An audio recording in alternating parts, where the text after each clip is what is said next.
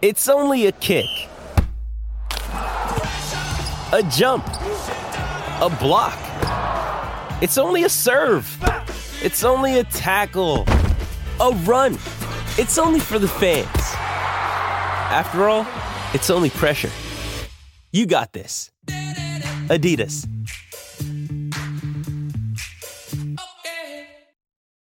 This episode is brought to you by Shopify. Whether you're selling a little or a lot, Shopify helps you do your thing, however you cha-ching. From the launch your online shop stage, all the way to the we just hit 1 million orders stage. No matter what stage you're in, Shopify's there to help you grow. Sign up for a $1 per month trial period at shopify.com/special offer, all lowercase. That's shopify.com/special offer.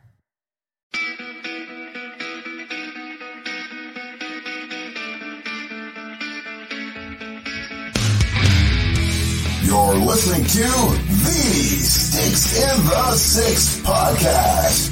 Here are your co-hosts, Andrew Forbes, Peter Barricini, and Alex Houghton.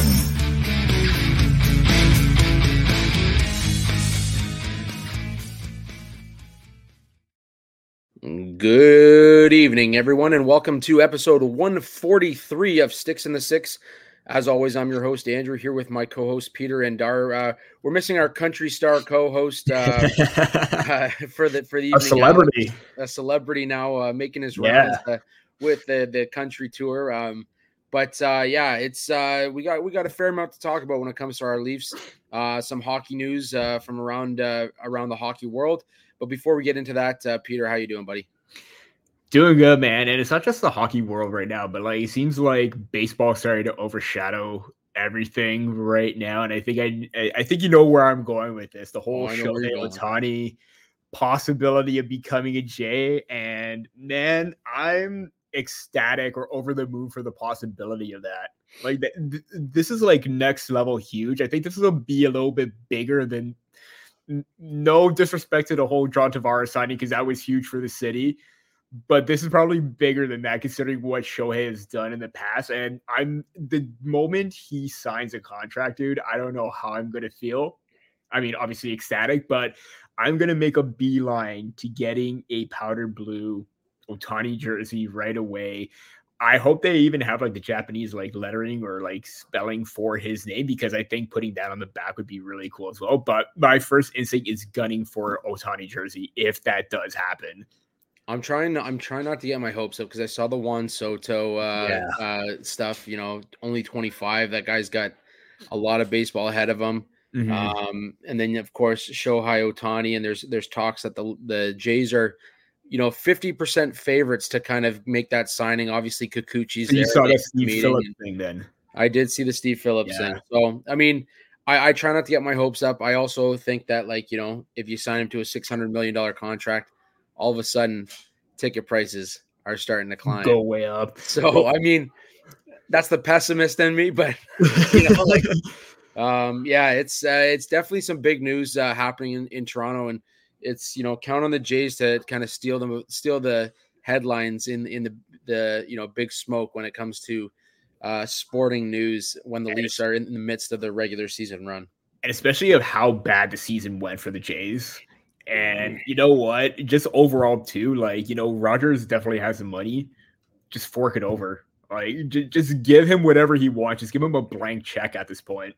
Toronto needs another championship. Okay, yeah. Toronto needs another championship. The Raptors one is already starting to fade a little bit. Yeah. So, it's a lot of big news in sports around the city. As I mentioned to you prior to coming on here, we missed last week. I had a cold. Our country star host was on the road, and just a lot going on in our lives. I've as you can hear, I haven't fully recovered. The whole household's got it now. And it seems like I was on the mend, and then I kind of relapsed a little bit. So I'm hoping to get through this in the next little bit, and hoping the kids and the wife get through this in the next little bit. And that's maybe one sickness for the winter, but we'll see how that goes. But I don't want to complain too much, Peter, because I want to kick off the show with a little bit of sad news. Finnish hockey star and two-time medalist, two-time Olympic medalist, or two-time Olympian for Finland, Sanni Hakala, earlier this month was paralyzed from the chest down after a collision with the net. We talk so much about freak accidents. We talk so much about, all the stuff that's been going on over in the English league as well, surrounding Adam Johnson. And, this is obviously just a freak accident, but I don't know if you've read any of the stories on her, but yeah, I have. Maintaining a positive attitude, not even talking about the fact that she's paralyzed, rather talking about what comes next for her. And, to maintain that positivity after something like that happening. Obviously our condolences, and it's super sad, but it is inspiring seeing somebody come out of that with, that kind of mentality as well. So our thoughts and go out from here, 6 and the 6, to her and her family. And, excited to see what you do next. I'm sure your hockey journey is not done. So, but yeah, so let's get into a little bit of news surrounding that as well. The IHF is mandating neck guards now. That came out, I believe, earlier today, maybe yesterday. There was some speculation that they would do so, and now they are, as well as the OHL is getting skate protective gear that goes basically from like your neck down and then has it on your like ankles and behind the knees and all that kind of stuff in the groin. So it's like one massive like long john suit of like Kevlar or something, I guess, right? Yes, and basically they've noted that production is a bit of an issue, and distribution has been a bit of an issue. But that being said, over half the league has it already, and they will continue to push that. So shout out to the OHL for that. Shout out to the IHF for taking the steps necessary to do so. Obviously, we've seen it kind of scattered throughout the NHL since the Adam Johnson incident, where players are starting to put the neck guards on and kind of, test out different types of neck protection. But your thoughts on the IHF instituting this and the OHL obviously taking their steps as well? I mean, we already know that the IHF mandates that for the junior level for like U18s, World Junior and everything, but the mandate at the senior level, that is absolutely big. We've talked about, the possibility of teams, players taking that initiative. I know the Maple Leafs have recently, a lot of them are starting to wear the neck guards. I know Simon Benoit, Giordano, Tyler Bertuzzi have worn it, but like for international competition, that's huge because you don't know what can happen. And the one part that's exposed in hockey is basically your neck area. Like you have the visor cover your eyes too, but even then that's still a possibility of getting cut, but your whole entire neck is exposed. I mean, that is very serious. And the fact that they're taking that initiative, the fact that all leagues around or majority of the leagues are starting to see, that this is very serious, it's a good step forward. I mean, there's no other way to put it. And, this is something big that the IHF needed to do. And now others need to keep going forward. Next up, it is basically, not sure what the AHL is doing, but NHL as well. They need to keep pushing this forward. Yeah, no, absolutely. And I think it's only a matter of time to see a little bit more. Making his second appearance, Little Oakley here. There he is, a little feature.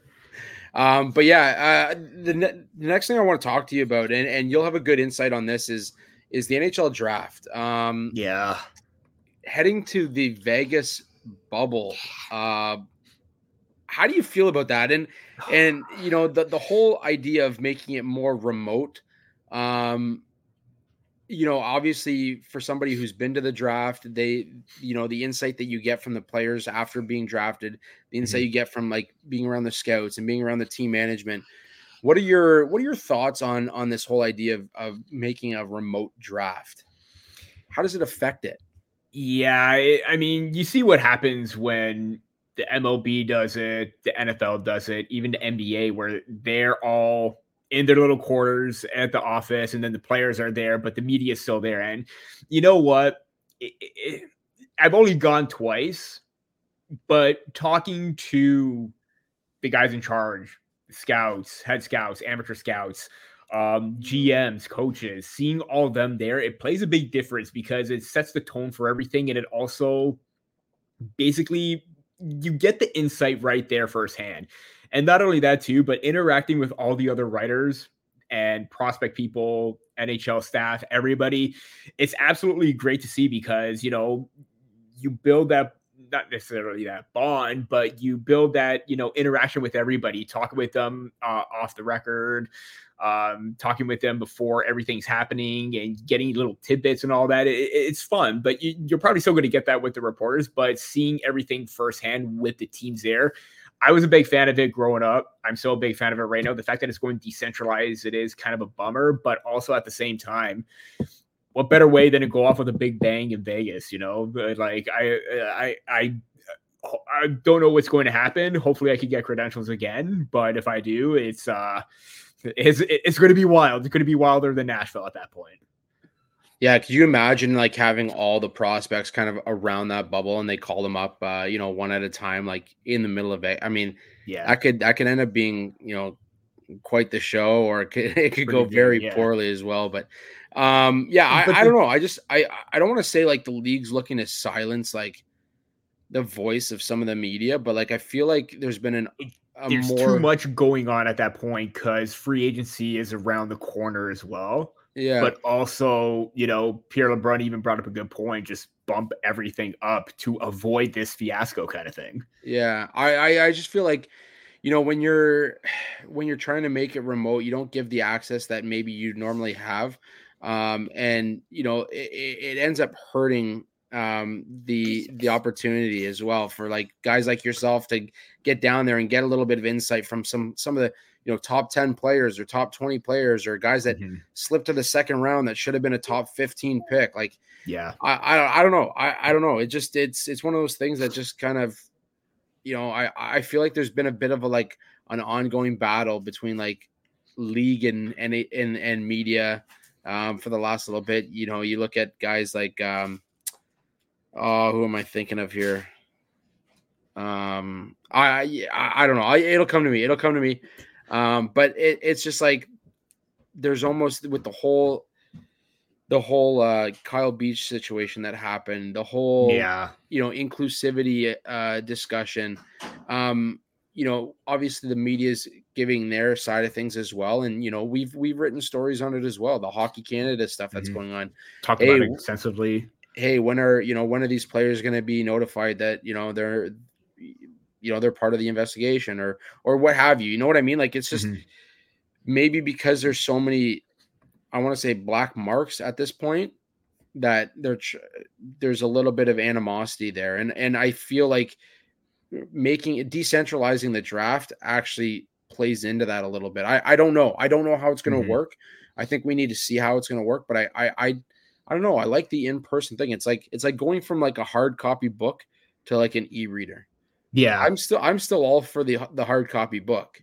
But there are people out there that love their e-readers. So I don't know. That's I was just about to say, call us old fashioned because I mean, basically we've seen plenty of drafts throughout the 90s, early 2000s and everything. We know how that works. And that's what differentiated. And I think the NHL did a better job of it because they did make it about, the teams getting involved in everything like that. And just, again, is seeing them not there again, it's very crucial. It's because let's face it, I love the comments that Wes Clark gave about Easton when he came up to the podium and we talked to, or like there was a media scrum with him, how he gave his insight, how they were really high on him in the second half and into the postseason. That's what did it in. The way that he spoke highly about Noah Chadwick and his development. And we're seeing that right now with his progression in the WHL. So that little bit of info from the source itself, it is going to be missed.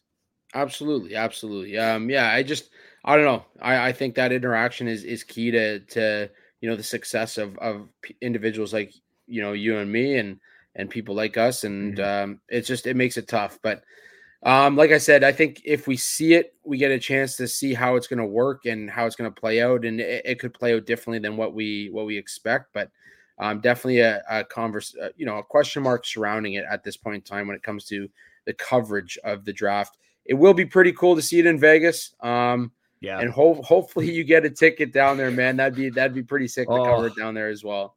I was going to say this, like, if it does happen, there's probably going to be very little work involved. I'm just going to say that right now. Hey, I'll throw you a 50. You can go place a few bets for me There at you the go. sports books.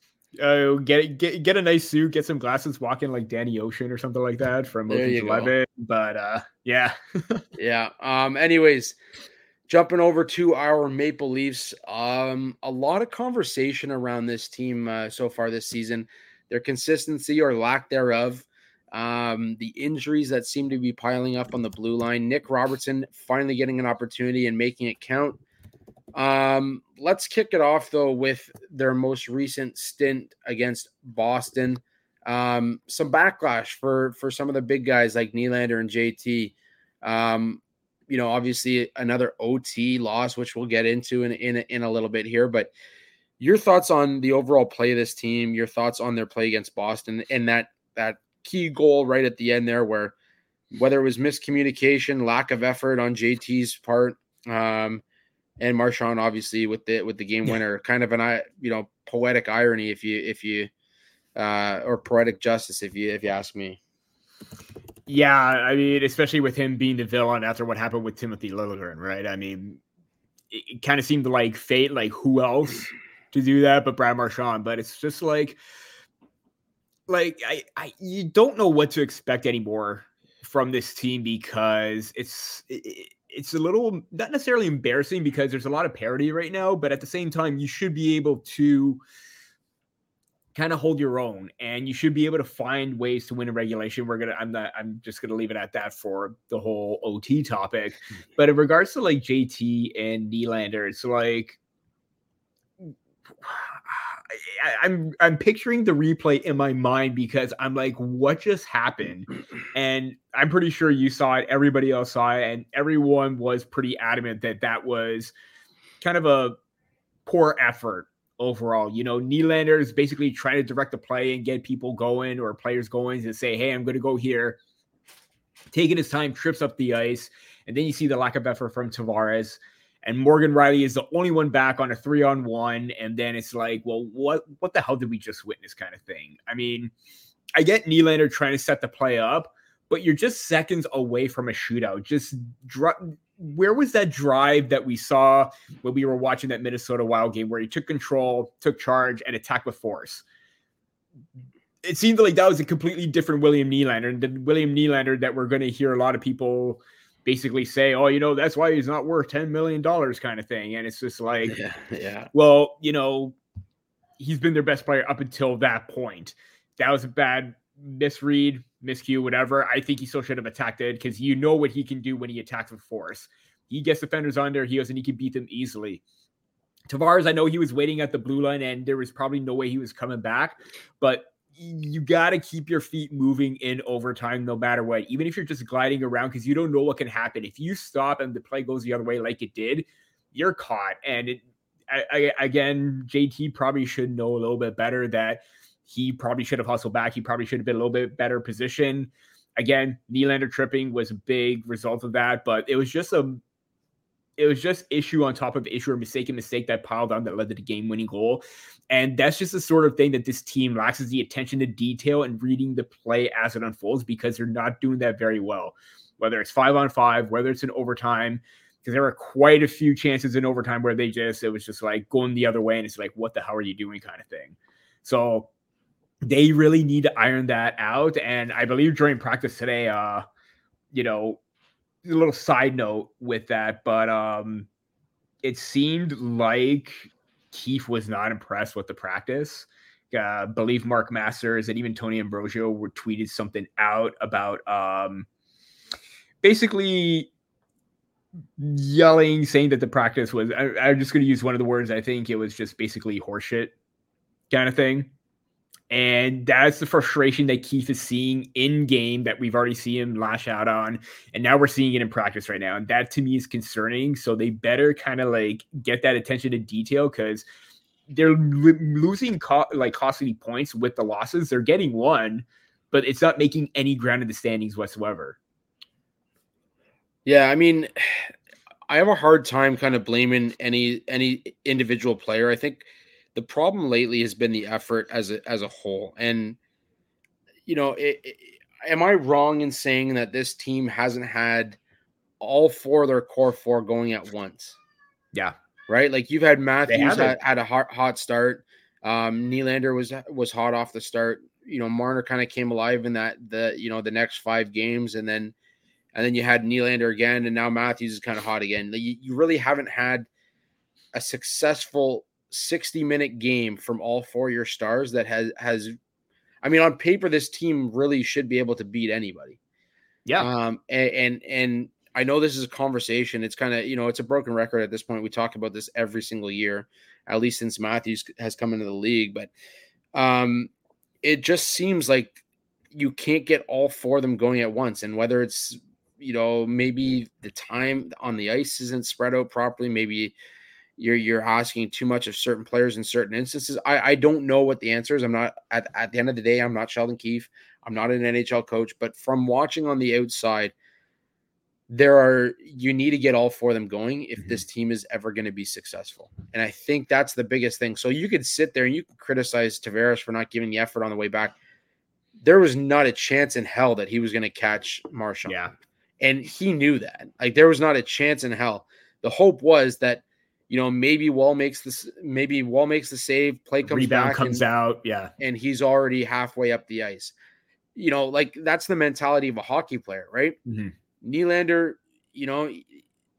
he tried to avoid a hit with the puck, and lo and behold, that's what happened. Like, it was some shitty luck and some shitty plays, and that was the end of the game. Like, I don't know what people are looking for, but to sit there and say that Nylander's not a $10 million guy, I think they got to look back at the last 3 seasons, even 4 seasons, and really, judge him based on what he's done consistently.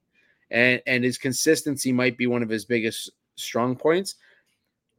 The last few games, he hasn't played well. Yeah.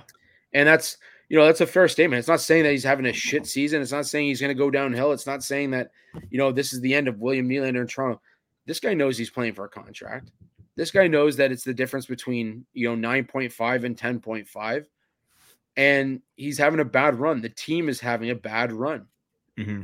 There's nothing more to it. Like, we could sit here and debate whether it's Nylander's fault or if, what he can do differently in his game, or he's having a bad run. I mean, Jack Campbell had a bad run in Edmonton, and look where he is. He's in the AHL. That's not going to be Nylander. Mm-hmm. Nylander's going to have a couple of bad games. He's going to come back and he's going to score 5 over the next 7. Like, it's just the way that he's been over his career, but it's been consistent. And that's what people have to focus on. They have to realize that, this player's got a high ceiling, and, he is a legitimate, 80 points last season? Yeah. He's a legitimate 80-point guy. Mm-hmm. Simple as that. I want to pose a question to you, because obviously with the hot start and with Matthews and Marner not clicking, everyone was saying it's time to put Nylander up with Matthews. That has been the case for some time right now, where you want to try and get them going. But it seems like whenever Nylander does get up with Matthews, it's not at the same rate or same pace when he's on with JT and he's dominating that line more. I just want to get a set. Have you noticed that kind of trend? So I was talking to somebody about this the other day, because I was in the same boat. When you put Marner on that second line, and what is it right now? Marner, Bertuzzi, and Tavares. You have 3 passers. So for Marner to go and have his hat trick the other night, like, that's just incredible, because you have 3 passers on the same line. When you put Nylander with Matthews, you have 2 shooters on the same line. Mm-hmm. So now all of a sudden, like, Nylander's trying to make plays, Matthews is trying to make plays, because none of them really understand what their role is on that line, because now all of a sudden you've got 2 guys that are used to being shoot first trying to make plays. Mm-hmm. And obviously Nylander's going to be the guy that says, okay, I'm going to give it to Matthews to shoot, because, Matthews is supposed to be the guy, right? But when you have them broken up, all of a sudden you have Nyes, who's your power forward. You have Marner, who's the playmaker, and you have Matthews, who's the shooter. On the second line, you've got Bertuzzi, the passer, Tavares, who's kind of fallen into that net front presence, I wouldn't call him a power forward by any means, but he's played a gritty game for an older vet. And you have Nylander, who's your go-to shooter on that line. That was my thinking. And that's why I'm like, when people say, yeah, you gotta break up this line. Well, no, you got to find a way to get them both going, because when you come to playoffs, yeah, you can break up the line. If you only have one line going, you're still going to get knocked out in the first or second round. Mm-hmm. You need that depth scoring. So you need to figure out a way to make both of those lines work and click at the same time. But that's just the way I look at it. And like I said, I'm not an NHL coach by any means. Somebody's going to watch this and say, like, this guy has no fucking idea what he's saying. But at the end of the day, like, look at it realistically and look at other teams. Pittsburgh, here's a perfect example. Pittsburgh, they've got Brian Rust, Sidney Crosby, and Jake Gensel. Jake Gensel's your shooter. Balance right there. Jake Gensel's your shooter. Brian Rust is your power forward. Sidney Crosby is your playmaker.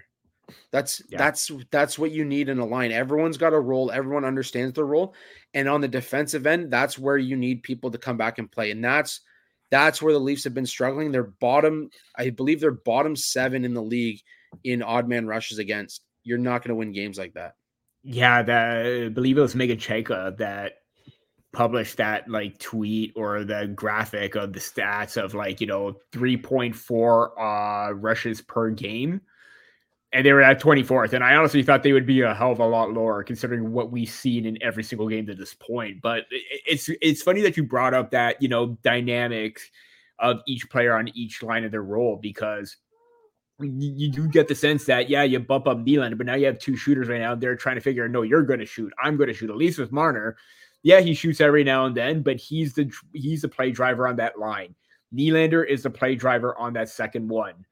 And it seems like Nylander just need to keep on playing his game in order for that to happen. But it just seems like he's trying to do a bit too much now on that top line, as opposed to Marner doing too much, getting demoted and excelling. Yeah, exactly. And look, at the end of the day, these guys are going to find their success.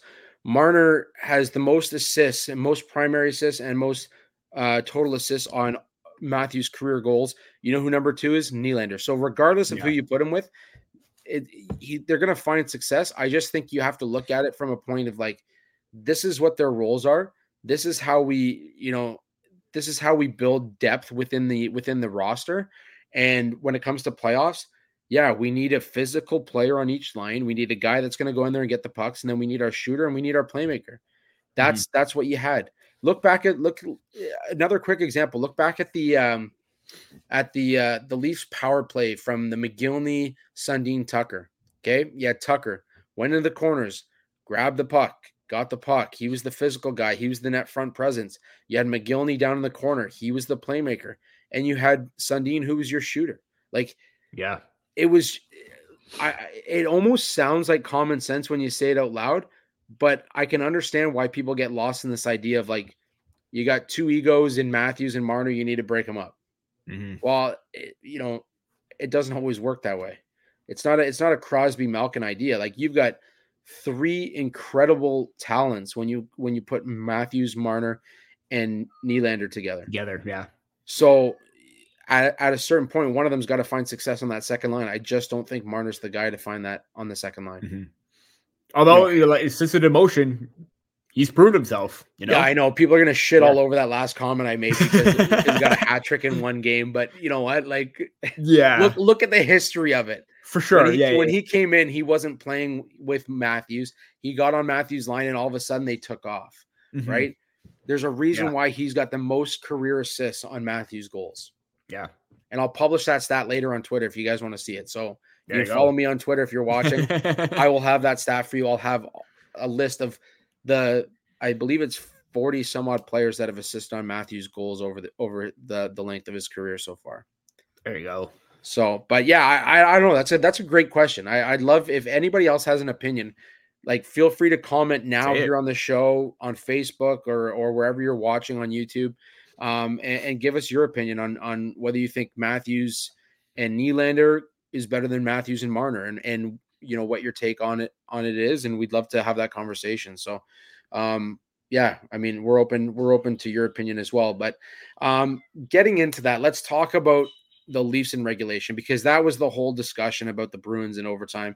The Leafs have 5 regulation wins in this season. That is fewer than the San Jose Sharks, and yet the Leafs sit 4th in the Atlantic Division. I believe when I last looked, they were just 6 points out of first in the division. Yep. And they have a game in hand on the 3 ahead of them. So, Kings of Overtime. Kings of Overtime. Is it something that you want to have by the end of the season? Or, is this something that they need to change quickly? I mean, if you're the Kings of Overtime, it's a good sense if you're like, throughout the whole entire season, you've gone to 8 overtimes, so you're 8-0 kind of thing. In the month of November, and this is just November, in the 12 games they played, by my count, they've gone to overtime or shootout 7 times. And that's 12 games. That's over half of the games played gone into overtime. It's a lot of hockey. Definitely a lot of hockey. And even when you look at when the season started in October, they had 3 games that went into overtime or beyond extra time. And they went 2-1 in that span, but November wasn't that kind to them. And you already kicked off December with an overtime loss against the Bruins. It's great that they found ways to win games, but they managed to lose those games because they were ahead and they were a dominant team. So, for example, well, not necessarily the Bruins one, but let's take the Seattle game, for example. They were the dominant team. They had everything going for them. They sat back and they lost that game. They managed to find a way to win. Great. But how that is a bad recipe for success, because when the playoffs come, that whatever happened in a regular season means nothing. But if you're going that extra distance every time, fatigue is going to probably set in a little bit quicker. And you know what? You need to save yourself a little bit more for that long, grueling grind in the postseason. So it's great that you're finding ways to win, but you're also losing games, and you're losing a point when that can separate you and push you ahead further in the standings right now. Because based on what I'm seeing right now, in the East, 3 points separate, or actually 5 points now separate Tampa Bay and Detroit. No, sorry, 4 points. I can't count. But between Detroit, Florida, and Toronto, that's a 3-point separation right there. If the Maple Leafs, I mean, they still got the win and they got the extra point. They only have 4 overtime shootout losses. But they're 8-4 in shootouts and overtime. Yeah, that's not something you want to be proud of at this point when you see Boston. They're 17-4-3. And what's their shootout win-loss record? 1-0. Toronto's 4-1, basically right now. I mean, it's, again, great that you're finding a way to win a game. Good teams do find ways to win games, but you're going to be super exhausted when the time matters and when the time comes to be at your best. And that extra time may be a big factor. I'll say this. I wouldn't have as big of an issue if it wasn't divisional games. The divisional games are what's going to hurt you in the long run. And on top of that, if you 12 out of 22 games, if you continue that pace, do you know how much more hockey you're playing? I get it. Joseph Wall says he loves being in overtime. He loves the fans. Mm-hmm. He loves the excitement. He loves all that.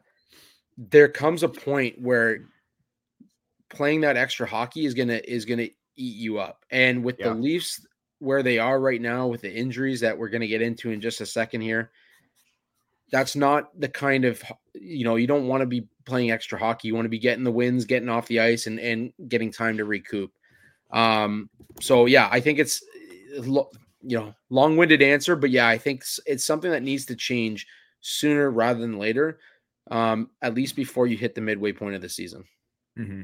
Yeah, and hopefully, as we're going to get into, possible targets or possible players to bring in, hopefully that can make a difference, because right now the team defense is the reason why they're going to overtime and, not securing the victory in regulation too. And it's hard to put the blame on Joseph Wall because he's been fantastic at this point. Samsonov, a different story. Some games he's shaky, some games he's good, but at least in Wall's case, he's doing his part. It's up to everybody else to carry and do their part as well. And it's always fun to watch overtime as well. It's always fun to bet on overtime. And with that, a quick word from our sponsors over at DraftKings Sportsbook. Bet the action on the ice with DraftKings Sportsbook. You can bet now on any of the games lined up for tonight, or you can bet on our Maple Leafs as they get ready to kick off a 2-game week. Download the app now and use code THPN. New customers can get $150 instantly in bonus bets for betting just $5 on hockey. That's code THPN only on DraftKings Sportsbook, an official sports betting partner of the NHL. The crown is yours. Bonus bets expire 168 hours after issuance. Gambling problem? Call 1-800-GAMBLER or visit www.1800gambler.net. In New York, call 877-8-HOPE-NY or text HOPE-NY 467-369. In Connecticut, help is available for problem gambling. Call 888-789-7777 or visit ccpg.org. Please play responsibly on behalf of Boot Hill Casino and Resort. 21 plus age varies by jurisdiction, void in Ontario. Bonus bets expire 168 hours after issuance. See dkng.com/hockey for eligibility and deposit restrictions, terms, and responsible gambling resources. NHL and the NHL Shield are registered trademarks of the National Hockey League. Copyright NHL 2023. All rights are reserved. Well, salary cap. Let's talk a little salary cap here. The talk is from the Board of Governors meetings that the salary cap is expected to increase next season, as everyone did expect. I believe the number was it 86? 87.7, I believe. 87.7. So a good little jump, and certainly a beneficial jump for the Maple Leafs. Peter, your thoughts on what the Leafs could do with that extra little bit of cash? Well, for the quietness that has been on the William Nylander front, I think that's huge, or a big positive step, and that the Maple Leafs now have an indication of where the salary cap is going to go for the foreseeable future. So now you can play into the fact that now you could probably, I know that there were talks and there were dialogues during the season, but now the hope is that it could probably increase because now you know what's going to happen with William Nylander, because there could be more money allocated to that. But now let's look at the fact that, you're still going to get more space and more leverage when Tyler Bertuzzi is possibly off the books with his 5.5. Max Domi is 3, unless he resigns for at the same price. Maybe that could still be beneficial. But you're also looking at TJ Brody's $5 million coming off the books. Are the Maple Leafs going to resign him? Is he going to take a bit of a discount? We'll see. Ilya Samsonov is going to be a free agent as well. There's 3.55 off the books as well. Chances are the Maple Leafs going to look at a different direction? We'll see. So there's a lot of money for unrestricted free agents there, but a lot more money in regards to the cap space that you can work with to get key players signed, like a William Nylander. Could definitely work out in the future when you have to deal with an RFA like a Matthew Knies kind of thing, although still 2 seasons away for that. But a lot of possibilities and a lot of options at this point for the Maple Leafs to bring in some contracts. Like if you do bring in a Chris Tanev, you could re-sign him.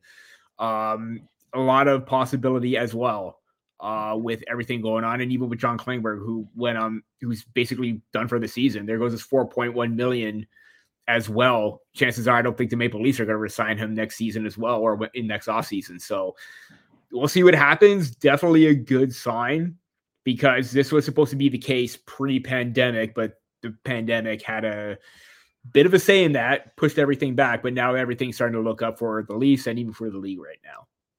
Yeah, no, absolutely. I think we knew this was coming. Obviously, the players had to pay off what the owners lost through the pandemic. So that was a big key as to why it wasn't climbing the way that us as fans would have liked to see it. Teams would have liked to see it.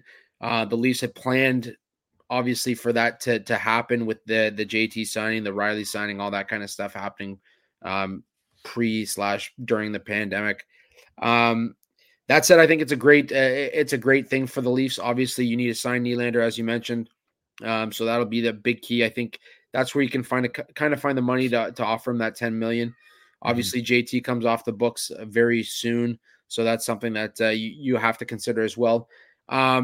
It is interesting to see what they're going to do with that long-term IR money. Obviously, Muzzin's on there. You've got Klingberg on there. You've got, the Leafs have had a tumultuous season when it comes to, injuries, especially on the back end. So that's Matt Murray's on there, and there's no sign of him coming back either. So, because Liljegren's still on there, I'm going to try and do some math at the top of my head right now. You have $14.4 million on LTIR minus Timothy Liljegren, because at some point he's probably going to come back. So $14 million in LTIR. Like, wow. This is like Tampa Bay. This is Tampa Bay like cap bullshit going on. 14 million over the cap now. The Leafs are learning. That's how you do it. It's interesting, and they're gonna obviously be in a interesting situation when it's all said and done, and that's why they've got Prindham there. Is he's the cap master, so he can figure it all out. Aside from that, last thing I really want to talk about here, Peter, is obviously the injuries that are happening on the back end. You mentioned Liljegren. Mark Giordano is week to week with a broken finger, and obviously the news broke today that John Klingberg's season is done with the Maple Leafs. He was on a 1-year contract.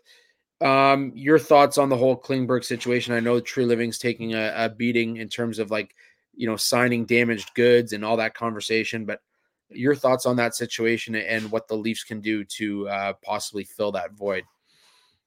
Yeah, listen, you don't want to see anybody get injured, despite the backlash and poor play that Klingberg has had. It's definitely sucks. Like, it really does, because this is a guy that's wanted to try and turn things around. But, the fact that he has had injuries this season, and you knew something was up from the very beginning, because he wasn't because I know during the preseason, he looked relatively okay, even within his own zone. But that game against Ottawa, where he had trouble pivoting and turning around and moving, something was definitely up at that point, because he just got walked around and there was no effort whatsoever. Everyone was just saying, oh, he's bad defensively. Well, now we know why, because he's dealing with something a little bit serious. And, that hip issue, he's going in for surgery at the end of the month. That's going to play a big factor of what the Maple Leafs can do now. Now that they have that cap space, it gives Treliving that opportunity to aggressively seek out a move right now. And we all know the news that Elliot Friedman reported, that they wanted both Tanev and Zadorov, but they couldn't get, retained salary on both. But now that Klingberg's off, you have the ability to get Chris Tanev fully at what his salary cap is going to be. I believe it's around 3.8. 4.5. Okay, no. So you got a little bit more. So you got a little bit more to work with, where you still got to release some cap space as a result of that. But if you could just get another third team to eat 25% of that cap, that's going to be huge no matter what. So you get that going. You even try to find another target out there that's possibly willing to come over. I know they want a defenseman that has, that grit factor. All right, it's not Tanev. Are you going to look at a Nick Seeler kind of thing? Is this the year where you give up a lot to try and acquire Brett Pesce? Because how great the Carolina Hurricane system has been. He's a free agent at the end of next season as well. Do you try to bring him over? We'll see what happens, because there are a lot of possible names and a lot of links to players that they've been to or have been connected to in the past. That makes a lot of sense for this team, because you want to get a little bit better defensively. You want some tenacity. And in the case of a Brett Pesce, you want to alleviate some of that pressure off TJ Brody, because it seems like the workload and the minutes are starting to get to him. Having another player with that factor, it could go a long way, because he's great at both ends of the puck, or both sides of the puck. So I think this is the perfect opportunity for Treliving to make a deal right now, be aggressive, and do a lot of shopping ahead of the trade deadline right now, so you can build that chemistry or what has been lost early on in the season because everyone's basically been injured. I want to get your opinion on the piece I put out there today regarding Ethan Bear. Obviously a free agent, a guy that there's not necessarily come from the team themselves, but I know over the past couple of seasons there's been a lot of conversation amongst Leafs Nation about possibly bringing in Ethan Bear. I know you've talked about bringing in Ethan Bear a couple of years ago, and it's a guy that you can go out and get without giving up too many assets, based on the fact that there are 3 contract spots for the Maple Leafs right now. They would have to send somebody back down, but I mean, you've got those 3 Band-Aids on the back end right now, filling that void with the injuries that have happened. What are your thoughts on the possibility of Ethan Bear coming in? Yeah, I think that would be great because, he is basically everything that you want in a steady kind of two-way defender. Maybe a little bit more offensive upside than what you would already have, and that could, be a factor along with Morgan Rielly that could maybe not necessarily replace what John Klingberg would have done, but you would get a lot more points than what we're seeing right now. Obviously, it looks like the thing is he's had bad injury luck. That's the main concern right now with Ethan Bear. I absolutely love him as a player, even playing with the Carolina Hurricanes and Edmonton Oilers, or even the Vancouver Canucks last season. Like, he was a big factor, but the fact that, you look at the games played the last 3 seasons, or maybe 2021 was the shortened season for the COVID lockout one.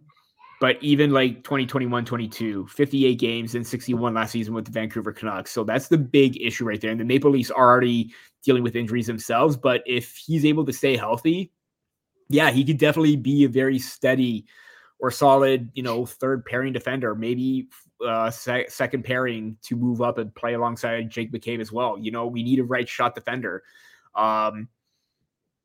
If he's able, he does have that work ethic. If he's dialed in, I think it's going to be a big addition for the Leafs if they do pursue him. Yeah, I brought it up with the idea that, to bring a guy like Tanev, look, Ethan Bear's not a top 4 guy. He's a bottom pairing, maybe a second pairing guy that can fit in, but he brings the intangibles. He plays a physical game. He averages close to 2 block shots a game. He's willing to sacrifice the body, which obviously we see with the injuries. But you don't have to give up any of those assets that you have in the pipeline for a guy like Chris Tanev. And you're not guaranteed that when you make that move for Chris Tanev that he's going to come in and have the chemistry that you need to. True. So, I mean, Ethan Bear is kind of a low risk option that could end up being a high reward. And you're going through free agency. You have the ability to maybe go out and sign him a 1-year contract. The money is based on what he'll play for you this season. And that's only, 2/3 of a season at this point. So I don't know, just an option that I brought up, but obviously the Leafs need to get something done on the back end. I will reiterate something that I said earlier in the episode. The Leafs' problem is not just their defense.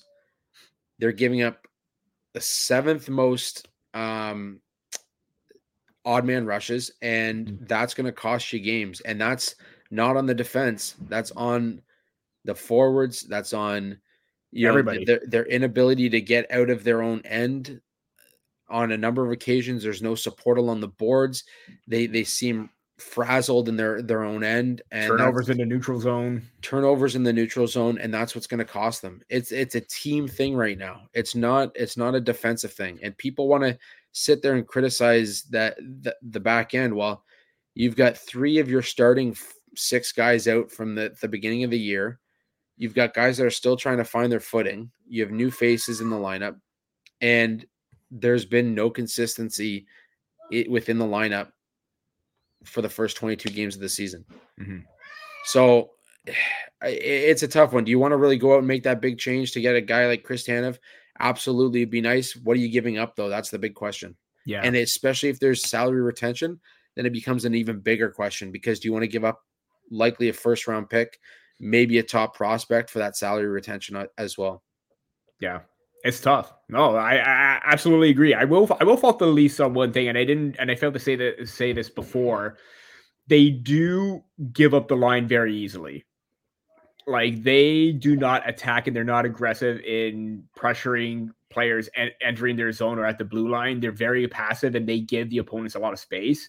They need to be more aggressive in that, because they give up the line way too easily, and we've seen that burn them quite a bit, where they have time to set up, get a play going, and possibly a goal or dangerous shot on net kind of thing. So I will say that it is a team game, the turnovers from forwards, defense, whatever, but I think the defense needs to be more aggressive in, getting an active stick in the way to break up plays, because they're letting players walk in very easily. Yeah, no, absolutely. Absolutely. And before we close out here, it's not essentially Maple Leafs related, it's prospect related, but Fraser Minten and Easton Cowan both named to the selection camp for Team Canada for the World Juniors. It's World Junior season, and here in Canada, we take it seriously. We are hyped. We are quite literally 2.5 weeks away from World Juniors, and there's going to be a lot of coverage over at the Hockey Writers. There's going to be a lot of coverage here at the Sticks and the Six, especially if there's 2 Maple Leafs on Team Canada. So, your thoughts on Easton Cowan, Fraser Minten? Are we going to see them in red, white, and black? Huge congrats to them. They full-heartedly deserve it. Are they going to be top 6 players? Probably not. But with Easton Cowan's energy, he's likely going to be a very big factor as maybe a 4th or 3rd line energy type of player. With his speed, tenacity, and work ethic, that's going to be huge. And same with Fraser Minten and his physical presence. I think he's going to be more of a shutdown checking role. But that's not to say that he could chip in offensively every now and then, because we see the shot that he has. It's very powerful and very accurate. Honestly, I think both have realistically a good chance to make it, because there are not a whole lot of returnees this time around. I think spots are wide open. I think the one given is that maybe Macklin Celebrini is going to be their top tier guy. The guy is going to be doing all the offense. Maybe you're going to look at Braden Yeager as a lock. Couple other players. Not necessarily on defense, because we're talking about 2 forwards here, but I do think that Minten and Cowan do have a good chance to fight for a spot and battle and make it tough on the coaching staff, because they are the type of, blue collar type of players that can win you a gold medal. Again, maybe the odds aren't that great against them, but they're definitely going to be in your face. Yeah, no, absolutely. I like what you said about Easton Cowan. He's played so incredible this year for London. Definitely deserves the opportunity. And in fact, worth noting that there are 3 London Knights that are on that roster or selection camp roster in Denver Barkey, Oliver Bonk, and Easton Cowan. So the 3 guys I talked to at the NHL Combine as well. Very excited for them. But yeah, Easton Cowan could be a guy that starts the tournament on the 4th line, and could definitely make something happen very quickly and very quickly become a middle 6 guy for that team. There are a lot of big names there. As for Fraser Minten, I think, the fact that he got a few games with the Leafs this season speaks for itself. Yeah. He's going to get an opportunity. And you're going to see a lot of confidence from these kids. I'm very excited to see them. I hope both of them can make it. I think both will crack the roster. And when they do, get ready, Leafs Nation. You're going to see some incredible hockey from 2 of the future Maple Leafs. So yes. With that, Peter, anything before we shut this down? No, like you said, we're getting prepped for still Maple Leafs hockey. Hopefully you can turn it around. Juniors, I'm really excited for this time, but you know what? That's why it's the most wonderful time of the year. The holiday season, World Juniors, can't ask for anything better. That's right. It's going to be a fun December. We got a lot to look forward to. Take it one game at a time. Hopefully no OT in these 2 games that the Maple Leafs have this week, but we'll see what happens. Until next time, folks, thanks for tuning in to episode 143 of the podcast. We'll catch you next week.